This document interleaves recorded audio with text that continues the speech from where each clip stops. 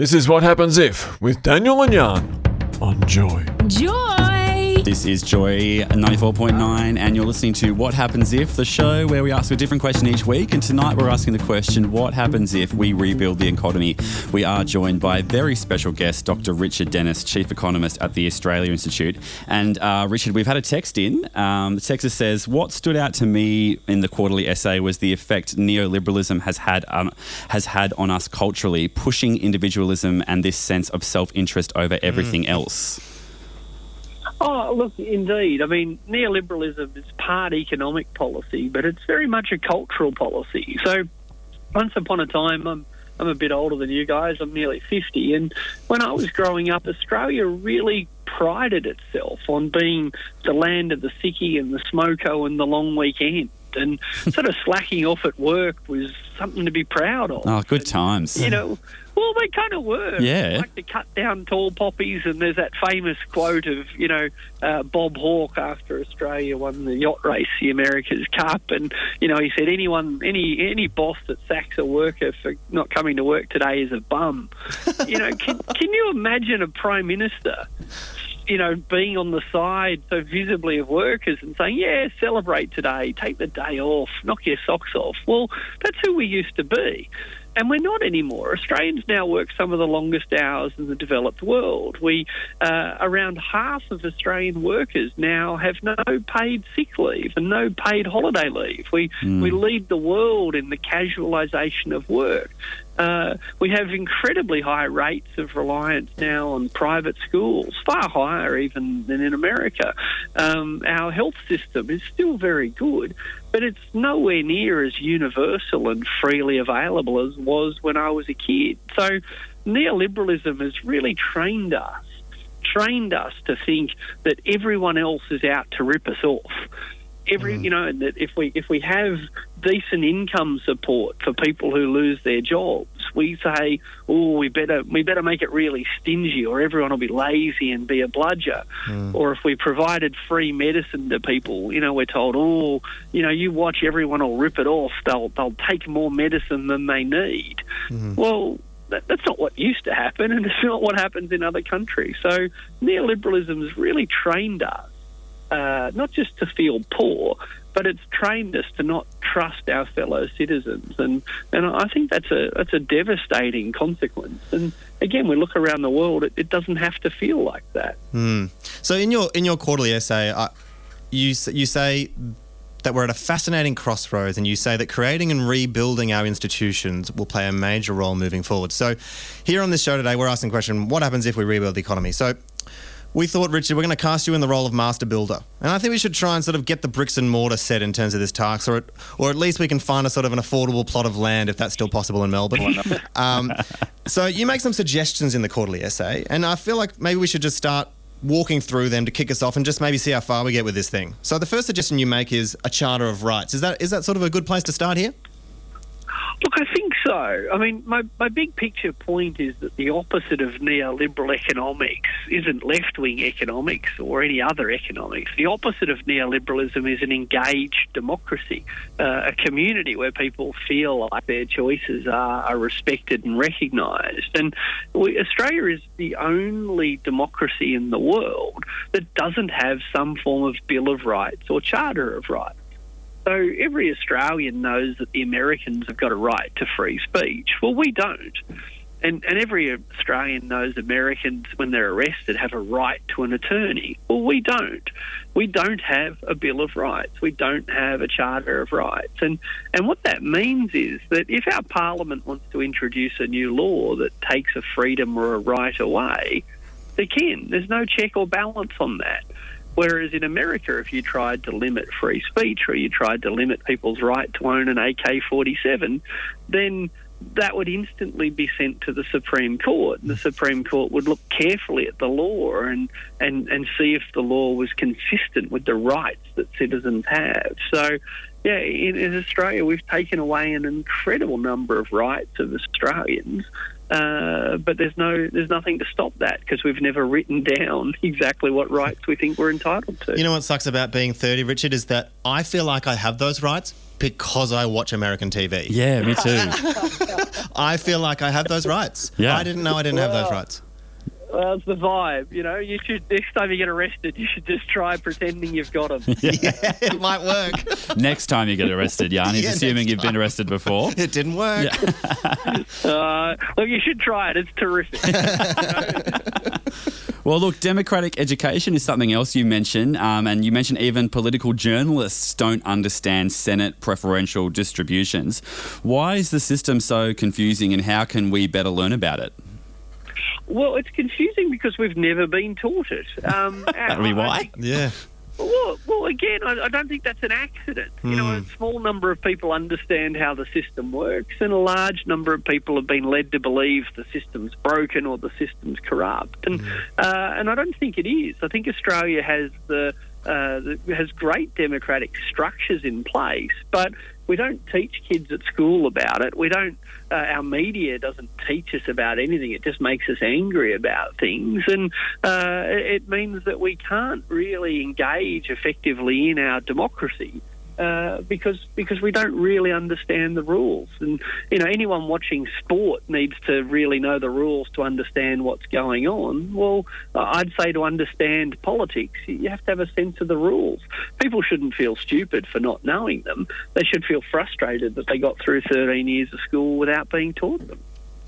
Yeah, and so let's continue on this journey, rebuilding the economy. So you made a comment in the quarterly essay too about, it's something along the lines of, I'm paraphrasing here, but economies don't need anything, people need things. So how can we start a conversation about what people need, and what would that look like if we're doing a reshape or a rebuild? Oh, look, it's really simple. And it's a big if, but if we wanted to deliver for 25 million Australians the things they wanted most, then obviously we'd have to start by asking them what that was. But we don't do that. We tell them what they want. We say, well, you want GDP to grow, don't you? And people kind of stare dumbly and don't want to disagree. So I love GDP. Well, but so for example, one way to increase gross domestic product, one way to increase the total amount of stuff we make, is for us all to work longer and longer hours. Oh. But working longer and longer hours means having less and less leisure time. Yeah, that sucks. Now, I don't like that. Well, this is the point. We need to ask ourselves what we want. So the average Northern European, your average Swede or German, is getting 6 or even 7 weeks paid annual leave per year. Ugh. But in Australia, we've got 4. Now, why 4? Well, 4, it's more than 3, it's less than 5. It's kind of a had month. it for quite some time. Yeah. It's kind of a month. Yeah. So my point is, the idea, like, do you want the economy to grow? Most people will say, oh, I suppose so. But if you ask people, would you rather have 2% more income or an extra week's annual leave? Well, a lot of people would take the holidays. And really all I'm saying is, this isn't economics. This is just what people want. But in order to avoid asking people what they want, in order to avoid listening to them, we've just told them what they want, and we've dressed it up in what I call econobabble. And it just means that most citizens aren't engaged in our democratic debates because they feel like they're economic debates they don't understand. And that's great for the handful of people running the debate, but it's terrible for 25 million of the richest people in the world. Yeah, it's better. It's better for those in power if we're uninformed as a politic, right? I mean, I was speaking recently to my brother about models of corporations in Europe. I'm sure you've been exposed to them, where it's this truly cooperative model. And we were having this big, long discussion about that. And that was one of those things where I felt like if you sort of did hit the reset button and we sort of knew everything we know about what it is to be a good human being and what the kind of life we want to live in Australia, if you said to a group of people working in a large corporation, you can all have an actual investment in this corporation and you will be accountable to that. Or you can all work the same amount of hours you're working now, except the share in the corporation is going to go to shareholders and your wages aren't going to increase much at all across the next 20 years. I feel like it'd be an obvious choice that the workers would take the cooperative. And it feels like that's the kind of thing we can kind of like look at properly. Absolutely, and the only thing stopping us is the low quality national debates that we keep having about cutting taxes and cutting wages. I mean, let me give you an example. During the global financial crisis 10 years ago, I did countless interviews where people said, "Richard, if only there was some alternative to the big multinational banks." And I say, "What, like credit unions?" And no, something that everyone invests in and has a share in themselves, and it invests back in the community. I'm like, what, like credit unions? No, it's got to be harder than that. So we do have all of these options in front of us. Anyone who's ever been to uni probably remembers the Co-op bookshop. It's a cooperative. It was owned by, and still is, by its customers. The not-for-profit superannuation funds are all owned by their members. So the kind of things you're describing aren't radical. They even exist here in Australia. But what we need to do, so the options exist, but because we've talked so much about the size of the economy, we haven't really had any conversation about the shape. What kind of things do we want more of? What kind of things do we want less of? Because if we want to have more building societies and more credit unions and more cooperatives, we can. We can reshape the economy in that way. And similarly, if we're worried about climate change, if we're worried about the amount of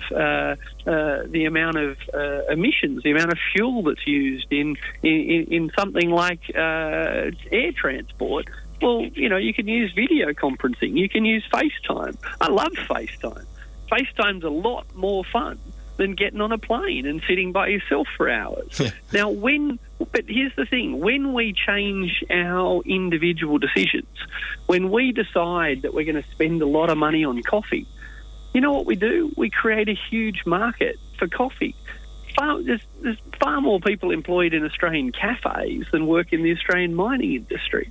Why? Because we decided we wanted to buy coffee. Well, if far more people decided to ride a bike to work than drive their car, guess what?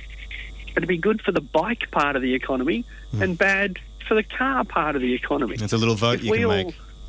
Well, this is it. Every time you pull money out of your wallet, or these days tap your card, you're voting for the things you want more of and the things you want less of.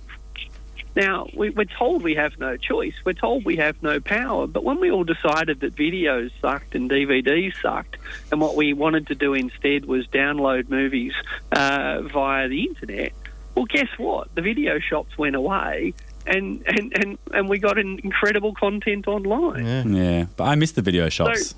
Yeah, I do a little bit. I do a little bit as well. Well, bad luck. Yeah. Move on, I guess. Everyone else agreed they were a bad idea. But my point is, when we change our consumer patterns, we change the shape of the economy. When we change technologies, all of a sudden we can tap and go, whereas once upon a time we had to pay cash. The economy is getting rebuilt every day. The economy today looks nothing like the economy that I grew up in the 1970s. And in turn, in 30 years' time, it'll look entirely different again. So we're always building a new economy. We're just haggling over the shape. We're haggling over the distribution. We're haggling over what the rules for it are going to be. But the one thing that we won't have in 30 years' time is an economy that looks like today's. Whether we look more like Sweden or more like America, that's a big choice. Well, whether Richard, or not. Sorry, go on. Sorry. You continue, please. Well, there's no right answer, but there's one wrong answer. It won't keep looking like this. Richard, it's just so fascinating. There's so much more we could talk to you about. We do have to wrap it up. Dr. Richard Dennis, Chief Economist at the Australia Institute and author of the quarterly essay Dead Right, How Neoliberalism Ate Itself and What Comes Next. Get your copy. Thank you so much for joining us on What Happens If. Thank you very much.